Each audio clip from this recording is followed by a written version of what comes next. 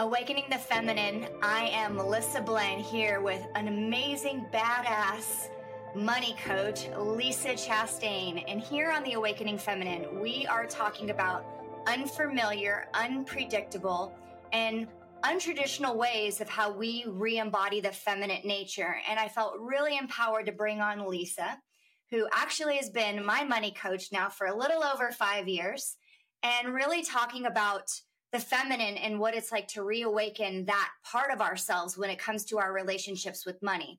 So I want to thank you, Lisa, for joining, and let's jump in. Okay.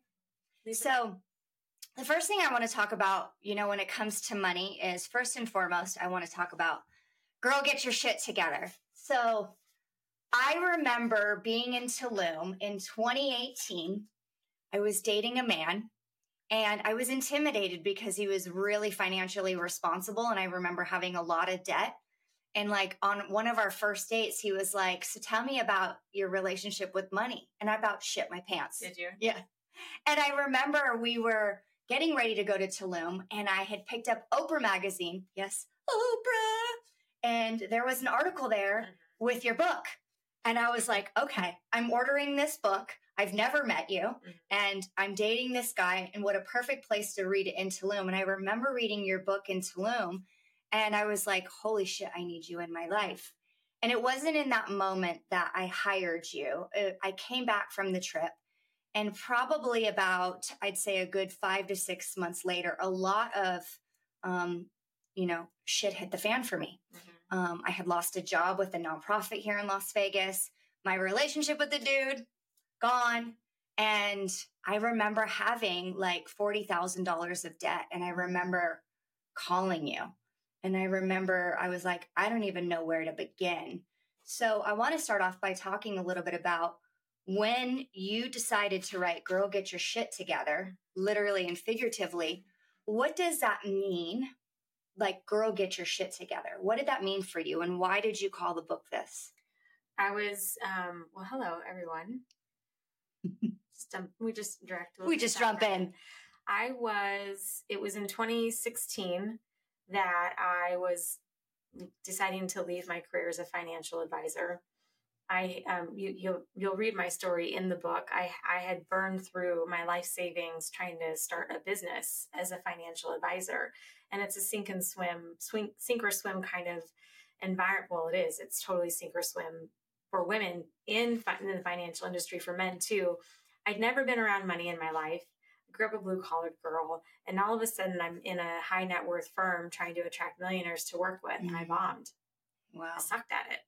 Yeah. And I was facing my own failure financially, and at that time I didn't know, but even a year later I was in a divorce, going through a divorce. So it was through the process of hiring a coach, Robin Crane, and her husband, Trevor, I had this burning desire to be successful and to make a difference and to have a legacy. And my voice was nowhere. It was nowhere in my life and in my business. And so the book came out of my vision and my dream to, one, be better for myself financially, knowing what I knew. I didn't know anything about money going into the finance industry, but then getting my licenses and learning how money actually works, I knew I had to get my shit together. Yeah. And I was driving down the freeway the moment it hit me, because we were like, okay, I'm going to write this book. It doesn't have a title yet.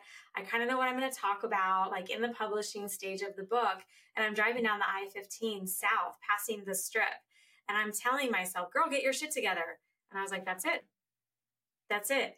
And it's not meant in a mean-spirited kind of way. It's a phrase that I'm calling forward because we've all said it to ourselves. I believe as a woman, we walk into a room of other successful women and we're like, man, I really got to get my shit together. Like, who hasn't done that? For sure. Right? No doubt about it. We're sizing each other up unconsciously. We're sizing ourselves up unconsciously. So I'm just saying, hey, let's do this work together. For me, when I read the book, I think I was also at that pivotal moment. I had lost a relationship, lost a job. I was in this debt. And I was just like, wow, like, how do I get myself out of a hole? And if I'm being brutally honest, because that's just how I roll, I had filed bankruptcy. I don't even remember what year it was. It's been so long, but I remember I had filed bankruptcy and I made a lot of poor decisions at a very young age. I bought a house when I was 20 and I took care of a man financially for like 6 years and took a second on my house and had all this debt. And I wrote checks that my ass couldn't cash. And I was more focused on what I look like on the outside. And so I was buying all of these things so I looked like I had my shit together, literally and figuratively. And I filed bankruptcy. And I remember after reading your book, I remember like, if I don't ask for help and if I don't learn, new ways of being and new ways of acting around my relationship with money, I'm headed in that same direction. Yeah. And I knew it. And we'll talk a little bit about this now that you are in NLP, and we'll talk a little bit about that, about mindset and limiting beliefs. My mom has filed bankruptcy 2 times. And so, where did I pick up that limiting belief around her relationship with money and watching that relationship with money? And so I remember working with you, and I remember, really having to humble myself that I didn't know shit about managing money. I had no idea whatsoever. So let's talk a little bit about, in your new book, which you are writing a new book coming out right now. Yeah. You talk in a chapter a little bit about women hitting a glass ceiling. Yeah. Talk a little bit about what that glass ceiling means, because I think we all, whether it's finances, health, relationships, I do believe that we hit a certain point. And in order to break through that, literally and figuratively, I do wholeheartedly believe that when we have accountability and support from experts like you as a financial expert and working with women, we have the opportunity and the tools to break that ceiling. Yeah. So talk a little bit about breaking the glass ceiling for women. What does that mean in the women that you work with now when it comes to, you mentioned biggest limiting belief is not being enough, and not believing that they're worthy? Yeah. There's a very political conversation right now about glass ceilings for women. So I'm going to take it out of the context of we can't control it because it's an external force, to a very personal conversation about how we all limit ourselves. Yeah. And women, we're really, really good at it. And in the money conversation, we want to know more. And if we don't feel like we know enough, we're going to limit ourselves. So turning that conversation inward, the reason I call it our own glass ceiling is that I remember very distinctly times in my life where I said things that were so limiting based on my own experiences. Yep. My dad never made more than $60,000 a year. And I was talking to my husband about this. He goes, well, in the 70s and 80s, that was probably pretty good money. I'm like, yes. And as a woman of the 21st century, that was my role model. He never made more than $60,000 a year. So then when I was in my first career making $54,000 a year by the age of 31, I thought I had made it. You're like, cha-ching, it's raining. Yeah, right? And I think my paycheck was $3,200 a month. Wow. And by today's standards, that isn't going to cover much. And being from Southern California, it barely covers the rent payment. Yeah, no doubt about it. Right? So I'm driving, talking to my coach. I'm going through a life coaching program. And this is, fast forward after I had left my first career and I'm making no money as a financial advisor. I had made no money. And I was actually negative every single month because I was trying to build my own business, had my own business expenses. And my life coach is like, well, how much do you want to make this year? And I said, I'd be really happy if I could make $30,000 a year. And she goes, Lisa.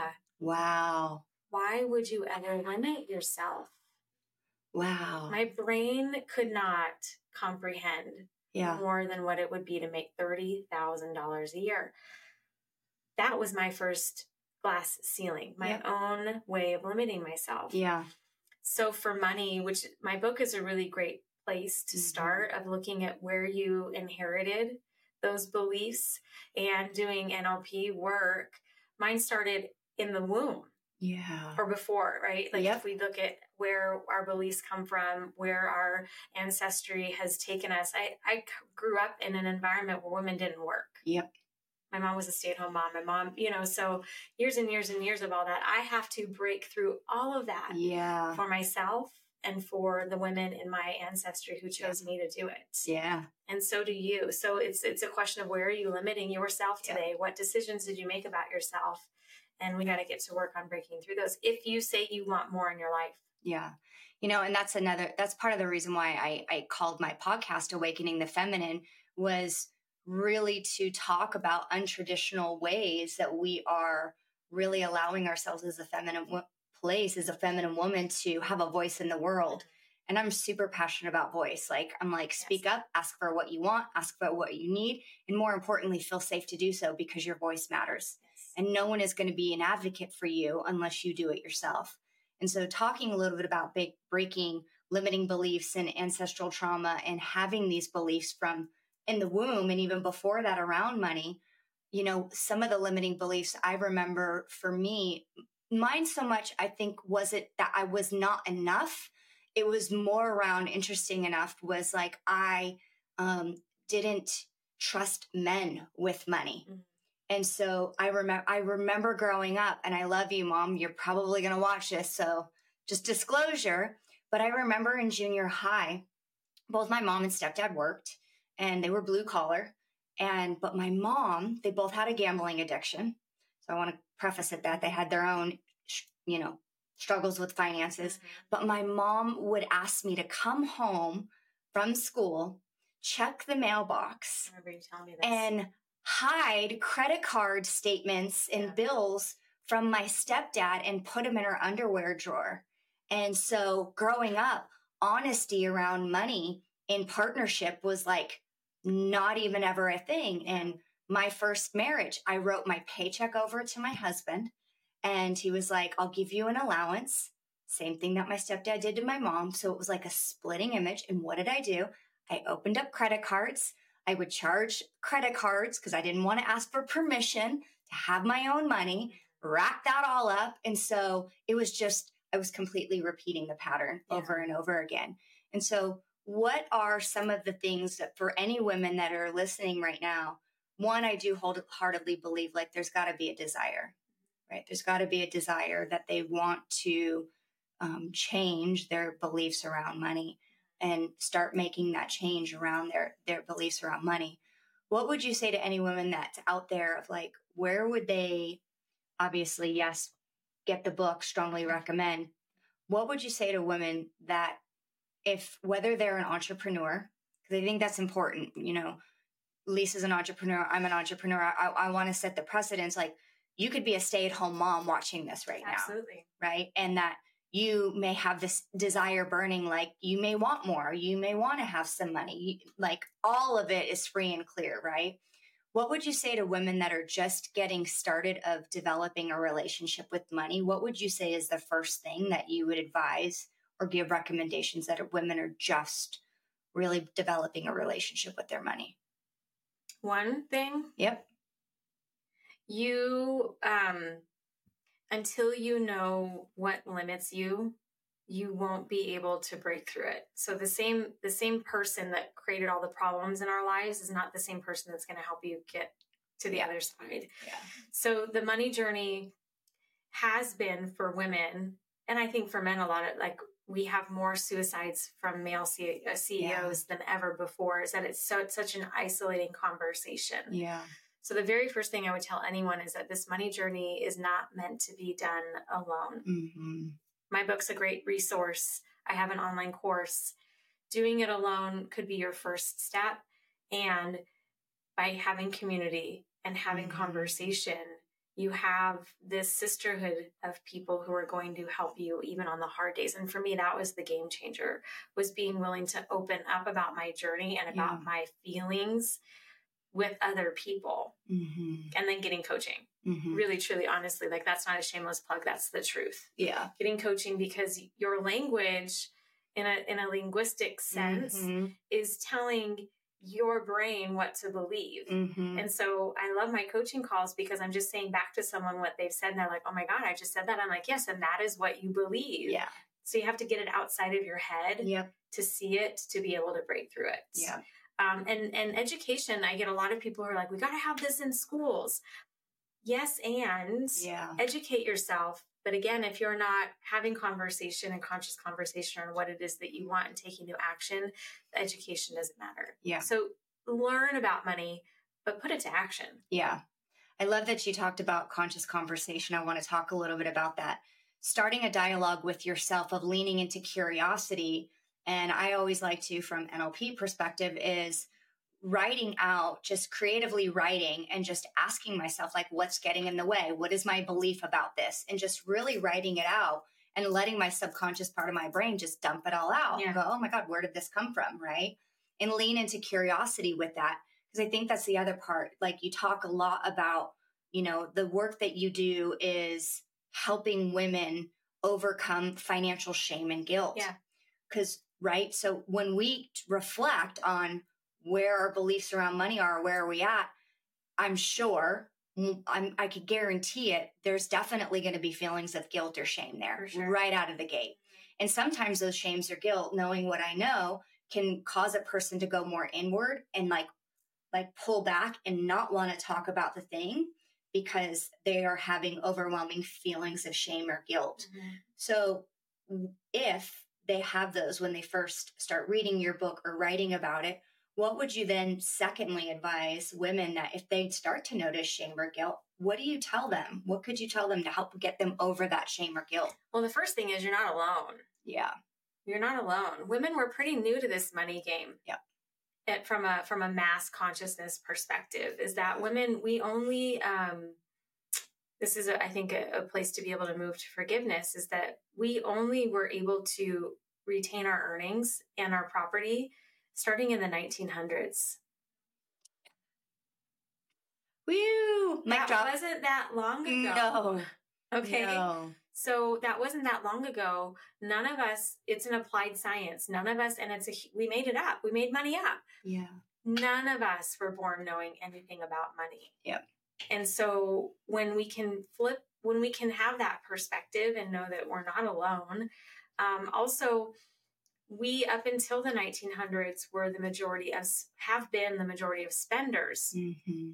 So if it's not our money, mm-hmm. but we're spending it, we inherited that shame and that opposition with money because it was never ours. Yeah. Yeah. Right? 100%. And so now it's ours for so many of us, not all of us. It's ours. And we're carrying that guilt and shame and that tug of war internally. And so we get to own all of it. Mm-hmm. And if we can own all of it and realize that now it's our choices, it's not really about the money then. It's about where we ask this question: where am I out of alignment with the choices that I'm making in my life? Because then it's less charged. It's not about the money. Yeah. Then you're off track in your life. Yep. Okay. All right. Now let's work there. Yep. Yeah. And the shame and the guilt, I haven't gone through bankruptcy. You have, a lot of my clients have, knowing that you're not alone, that so many people, even outwardly successful people, mm-hmm. struggle with money mm-hmm. and their worth worth. This is a human experience. Yeah. And like Brene Brown says, people just want to be seen and heard. Yeah. And when we can feel seen and heard and find someone safe to talk to about this mm-hmm. stuff, we can release it mm-hmm. over time, mm-hmm. but we can't afford to stay stuck. Yeah. I love that you said feel safe about it, because mm-hmm. obviously, the work that I do, one of the biggest things is helping women to feel safe in their physical body, because knowing what I know from NLP and knowing what I know from somatic therapy, our heart and our head could be out of alignment, mm-hmm. right? And we know that. And so therefore we have a parts conflict.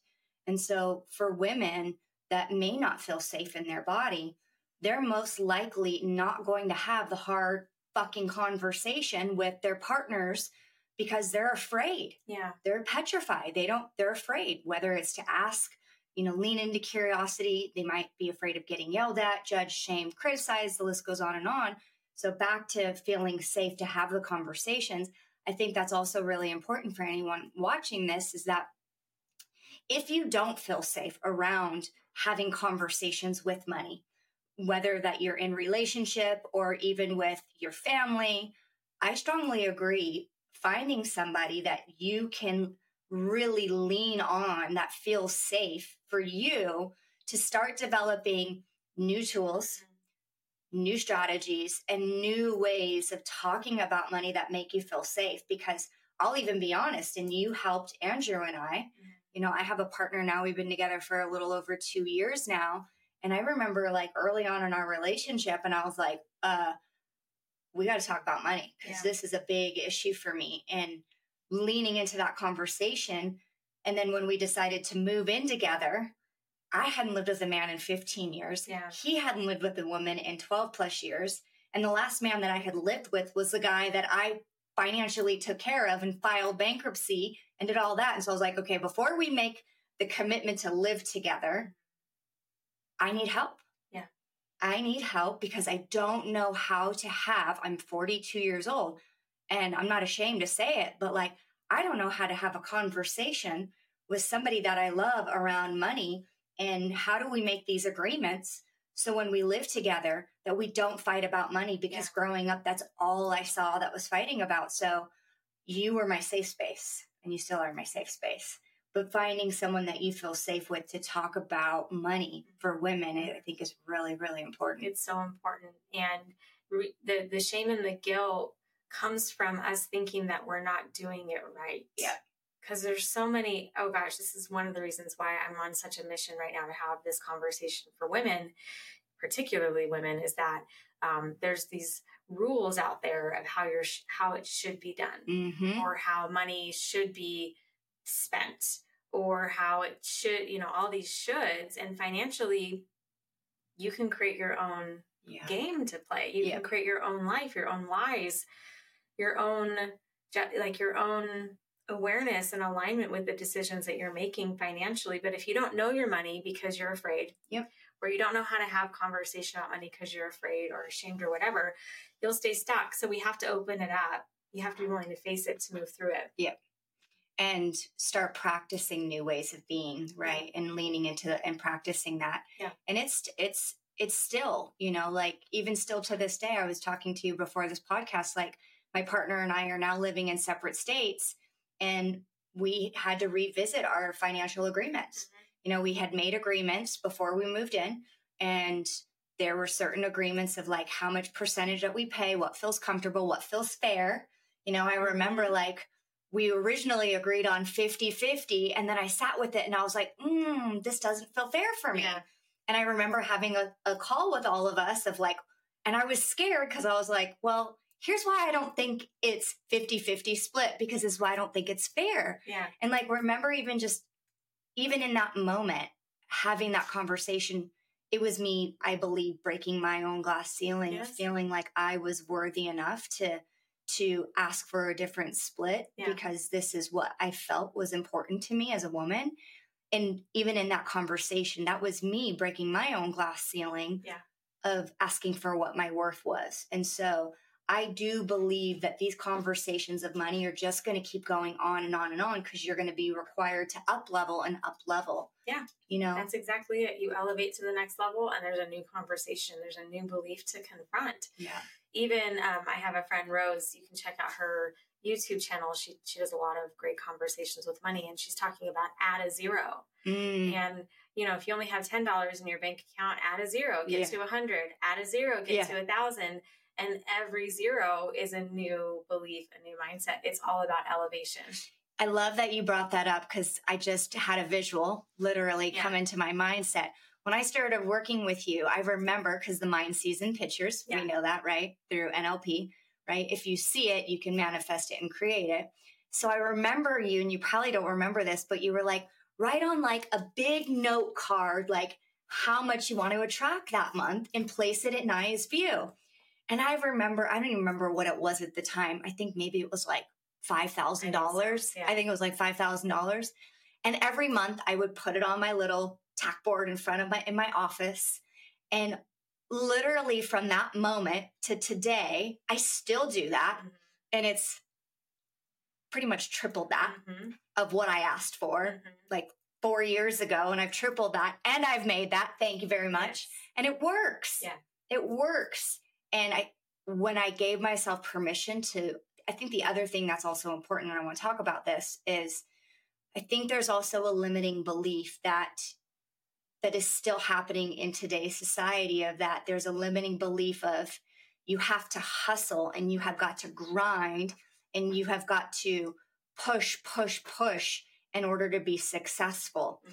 And I think that there's something to say about that, right? So absolutely. What's your thoughts on that when you hear that of like, oh, I have to grind or I have to push? Because for me, one of my limiting beliefs that I was challenging with is like, when I moved to California, it was like, okay, it was a different ball game. I was my own boss. And I was like, well, I don't want to start work until like 10 or 11 o'clock because I want to walk the beach. I want to focus on my mental health. I want to do all of these things. So that even stretched my edge. But the biggest thing was learning that I could work at a smaller amount of hours and triple my income. And that was like, holy shit, that's possible. It is possible. So what do you think about when you hear that you got to push and hustle and grind? I'm curious, like what's your take on that? Well, I think it's a very masculine mindset. Mm-hmm. And it's also outdated in the way that we don't work hourly as much as we used to. As a society, we mm-hmm. don't work hourly as much as we used to. If you're earning a paycheck and you're working for $30 an hour, $40 an hour, the only way for you in that mindset to make more money is to work your fucking ass off. Yeah. Because if you're only billing at $30 to $40 an hour, yep. that's the only way you could create more. That's a very fixed mindset. Work overtime, right? Work overtime. Yeah. Yeah. And then there's also another kind of hustle culture that you're hustling. You got to beat the system. You got to game the system, whatever that is. And what you're speaking into in the more feminine way of creating is really through the law of attraction, mm-hmm. and coupled by taking the right action. Mm-hmm. Law of attraction coupled by taking the right action. And for me now, I'm not hustling. Mm-hmm. I'm opening up to diverse ways. Mm-hmm. What if your money was making money for you? Yeah. Right? Yeah.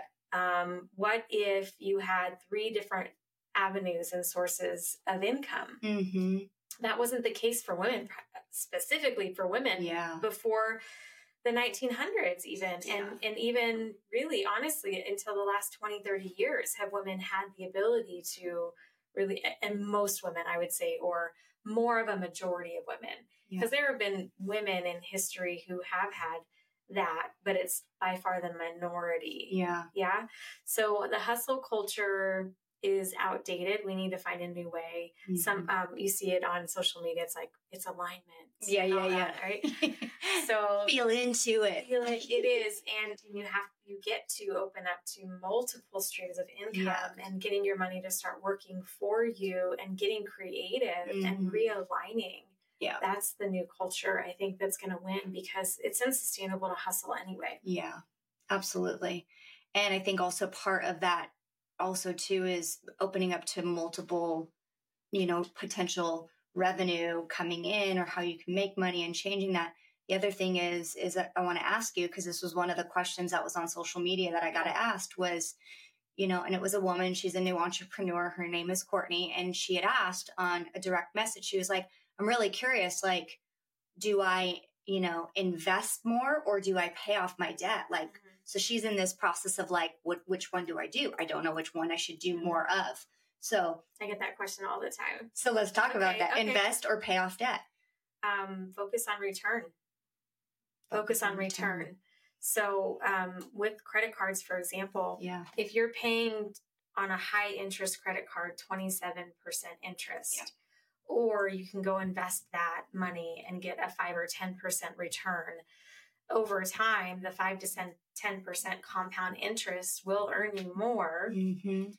And 27% interest on a credit card also compounds. So where is your dollar best placed? Ask that question. That's a totally different way of thinking about it. Yeah. Where is this dollar going to be best for me to place right now so that it goes longer, goes farther? Mm-hmm. Well, of course, I would say get rid of the 27% interest. Yeah. Does that mean that you pay it down? Maybe not. Maybe you move it onto a 0% card. Yep. And so then you're slowly paying it down for 18 months. Yep. And then the rest that you have, start investing it because it's going to earn you 5 or 6 or 7 based on return. Mm-hmm. So in order to do that, you have to know how to play the game of money. And it's not an either or conversation. Yeah. It's what is best in alignment with my goal. What is the goal? What am I actually trying to accomplish right now? Yeah. Otherwise, then you're just playing into what I think most financial experts, most financial conversation wants you to is like one's better than the other. Yeah. Well, they're going to best suit you based on the goals. What are you trying to accomplish in the first place? So to that person, I would say, what is it that you're trying to accomplish? Yeah. And then let's pick the right avenues. Yeah. Because some people go into debt, will borrow money to invest money because it'll make you more money over time. You pay back the low interest debt. People take money out of their homes and invest it into it. So no, it can't just be a black or white. And people want to make it into this very simple way. And you can't simplify it that way. You have to really make sure it makes sense for you based on what it is you're trying to accomplish. You know, and I love that you bring that back. I love that really getting clear on like, well, what is the goal? Like, where are you at right now in your life? Right. And so that's the other thing is like, you know, life is going to change. And so your goals around money are going to change, right? Saving for a house, going on vacation, like knowing that those are going to change, working with your money so your money works with you to support that overall outcome. So it's not just so linear looking. You don't just set a budget, and then boom, you're successful. You don't just like say, I'm going to go, like life doesn't move that way. No. And what I'm learning from my NLP coach and through my NLP journey is the person that's the most flexible is the one that's going to be the most successful. Yeah. So your money has to be flexible because life's going to shift and grow and move. I'm managing my money daily. Yeah. I'm making decisions and I'm changing course daily, monthly. And that roadmap, it has to be a breathing, living experience, just like your life is. Yeah. And that's also part of the course that you now have online, right? The Stop Budgeting, you know, and I think it was like, is it hashtag adulting life or something that was from your book? Yeah. Adulting your way, hashtag adulting your way, stop budgeting. Let's talk a little bit about obviously the course, but one of the things that I want to talk about, and maybe they interlap, maybe they don't. Okay. But one of the things that I learned early on working with Lisa was that we have all a money type. We have a money personality and money type, right? And so like human design, all these like personality, you know, Sandy's, you know, what talent dynamics, like your love language, like there's a quiz for everything. There was another one on like, how do you like sex? Like there's a quiz for every single thing. Okay. So money personality. So when I started working with you, I remember you had me do a questionnaire to identify money personality. I'm a cheap chip. She sure is. I sure am. Yeah, she is. Oh boy. But I will say this. I have learned to be more flexible with my money and learned how to make my money work for me to allow me to do the things that are in alignment with my values, thanks to you.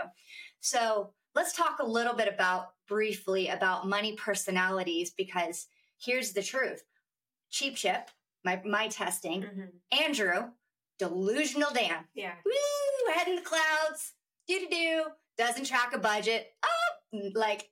And swear that is to a T his personality. It's like, and it would drive me freaking nuts. Yeah. Right. But because I knew that about him, we started to leverage each other's strengths around money. Right. Like, so I would do the accounting at the end of the week of our budget because that, you know, was my strong suit. And he was like, I don't want to deal with it. You can do it. So what are the 5 money personalities? So for people watching, because we want them to be curious, like, what's your money personality? Yeah. Okay, so I have a whole podcast episode about this. So Beautiful. You can go back and listen to the episode about your money personality if you want to do a deeper dive. The 5 are Spendthrift Sally, Delusional Dan, or Delilah. We have the Cheap Chip, Avoider Alice, and Overgenerous Olivia. These aren't mine. I just adapted them from my mentor, Robin Crane. So you can actually go to her website, robincrane.com, and take the test and see what your results are. And then listen to my podcast episode and I'll break it all down for you. So I'm a delusional Delilah. Yeah. And I have a client who's like, that just sounds so negative. Can we call it dreamer? And yes, actually, in the positive sense, we are big dreamers, big thinkers. Yeah. You do have a little bit of that in you. Yeah. Otherwise, you wouldn't be a business owner and have all the things that you have. You had to stretch outside your cheap comfort zone to be able to create what you want to create. And what's really important about the budget conversation is that just like the DISC profile or any other profile, the talent dynamics, is there are some people that trend to data and data analysis. Yep. You're a little bit more on that side of things, personality wise. And also you grew up around a ton of scarcity. Big time. 1000%. Oh yeah. And so the cheap chip in you likes to look at the data and crunch the numbers. And it also has to feel very tangible and very real to you. Yeah. And if it doesn't, it's going to be really hard for you to make progress on it. Yeah. So the cheap chip can be very analytical. You're not totally analytical, but that's where I think you inherited from, is more in your belief system. And you will steadily make progress toward a goal. And if it gets too big too fast, energetically, you would rather just have it make steady progress, which is what you absolutely do. Yeah. There are a lot of people in the money industry who are cheap chips, and they teach money that way. Dave Ramsey is the biggest cheap chip out there. He probably doesn't live it that way anymore. Yeah. But he teaches that. Okay. Don't spend money. Don't spend money. And the language. Don't spend money. Don't spend money. Don't eat out. Don't go eat out, right? Pinch your pennies. Count every single dollar. And there's some people who are like, I'm not doing that. Yeah. They give them a big middle finger. I'm not going to do it. Yeah. But then what do I do? Yeah. What do I do? And so the stop budgeting system is about, let's just make sure you know how to track your money. Yep. You use these tools. Yep. Let's just make sure you know how to understand your cash flow so that you can make decisions that feel right for you. Yep. Yeah. Not one money type is better than the other. No, definitely not.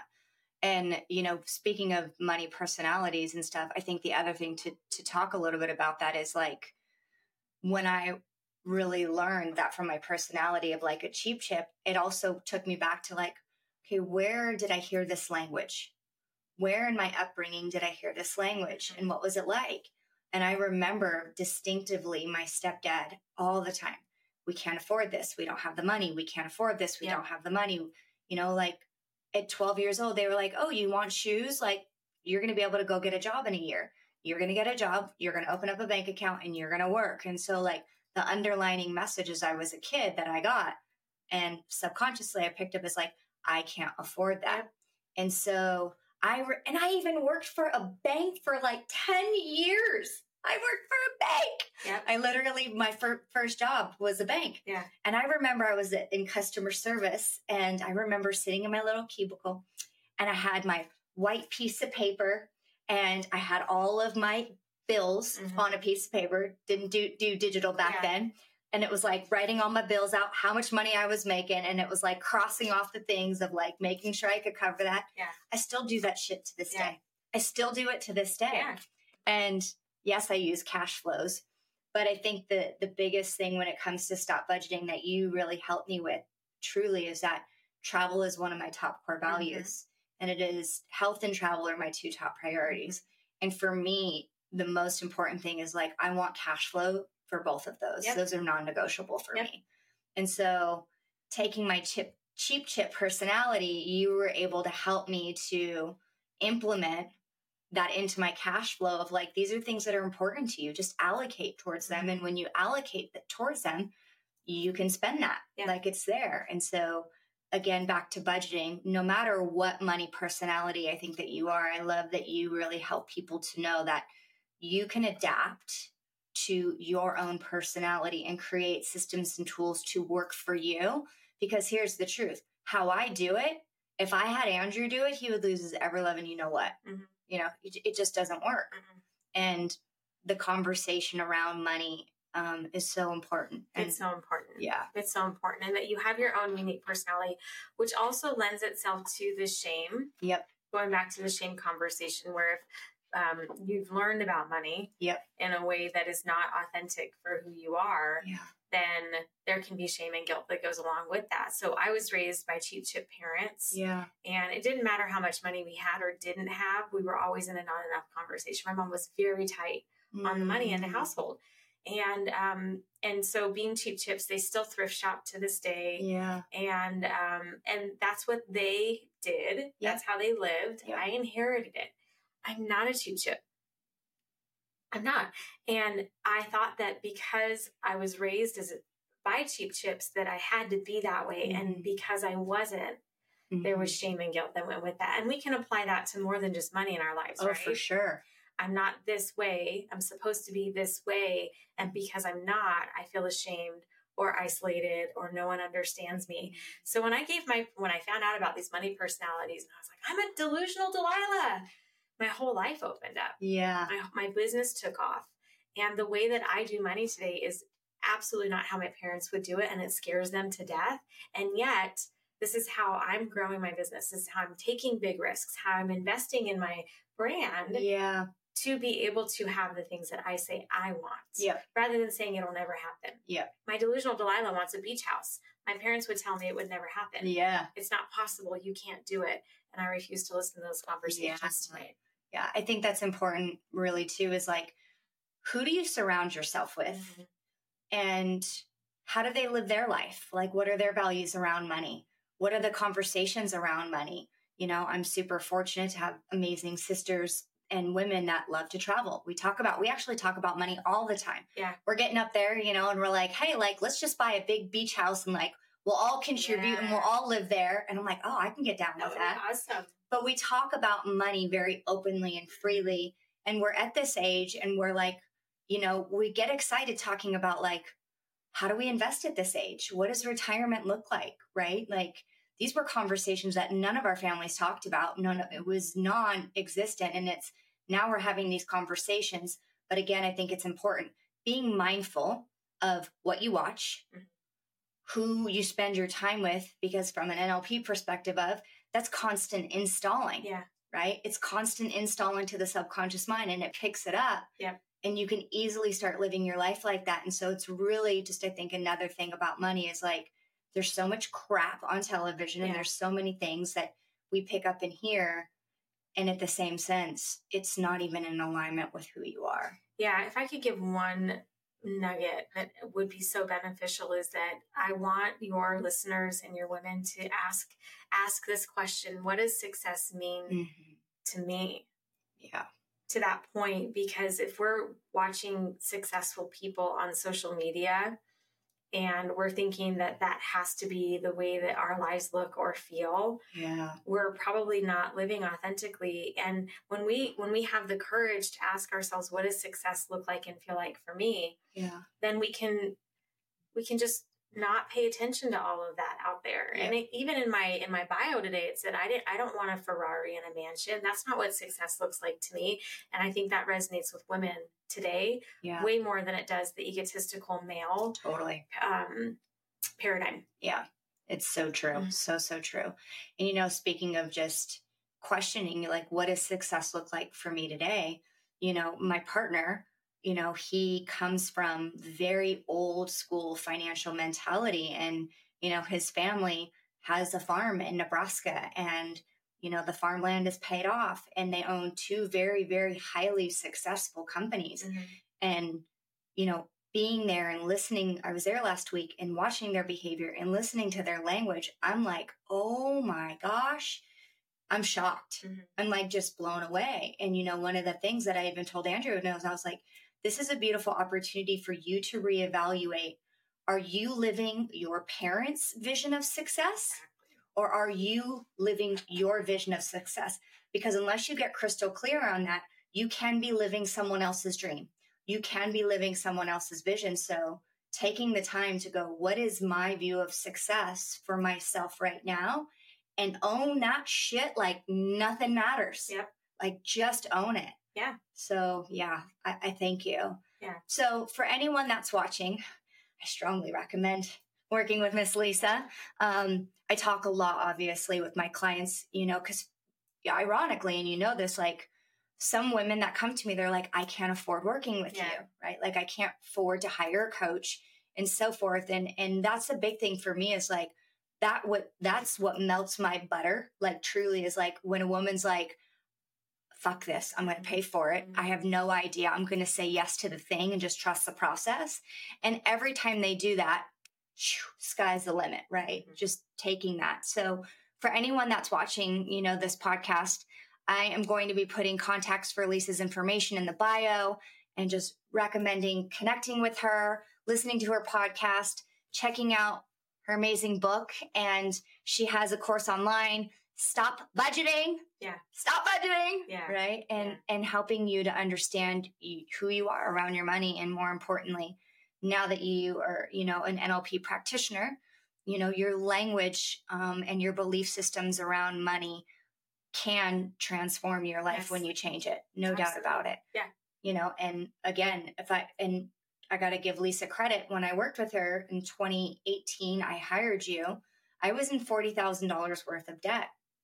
And I remember our call and it was like, I have this debt. I don't want to file bankruptcy again. You got to help me reverse engineer this. And how the hell do I get out of it? And you were so just on point and you told me. And I remember, and I'd say this, like I worked 7 jobs. Yes, I was hustling them because I was on a mission to move to the beach. Yeah. And I worked 7 jobs and I paid off $40,000 in 14 months. And just by taking that action and you giving me the tools to do so, like I believe in myself financially now than I've ever believed in myself. And so fuck yeah, let's go. Let's go. Let's go. I love that. Yeah. So thank you. Yeah. Thank you. Absolutely. Thank you. Thank you, everybody. We'll see you next time.